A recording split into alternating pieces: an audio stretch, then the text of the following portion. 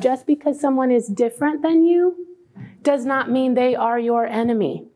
They are your community. We are all one body, and we have many parts that do different things. So come with a place of humility, come with the heart of God, and come to your community and embrace gifts. You know, sometimes it's just naming the differences. Is it a gift or is it a difference? If we see it as a gift, our mind is really open to people. If we see it as a difference and our mind is ready to be on guard, that's a difference. They're different than I am.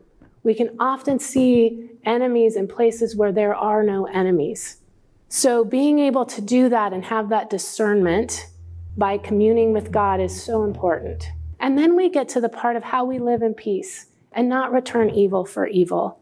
And then we get to the best of your ability when it depends on you.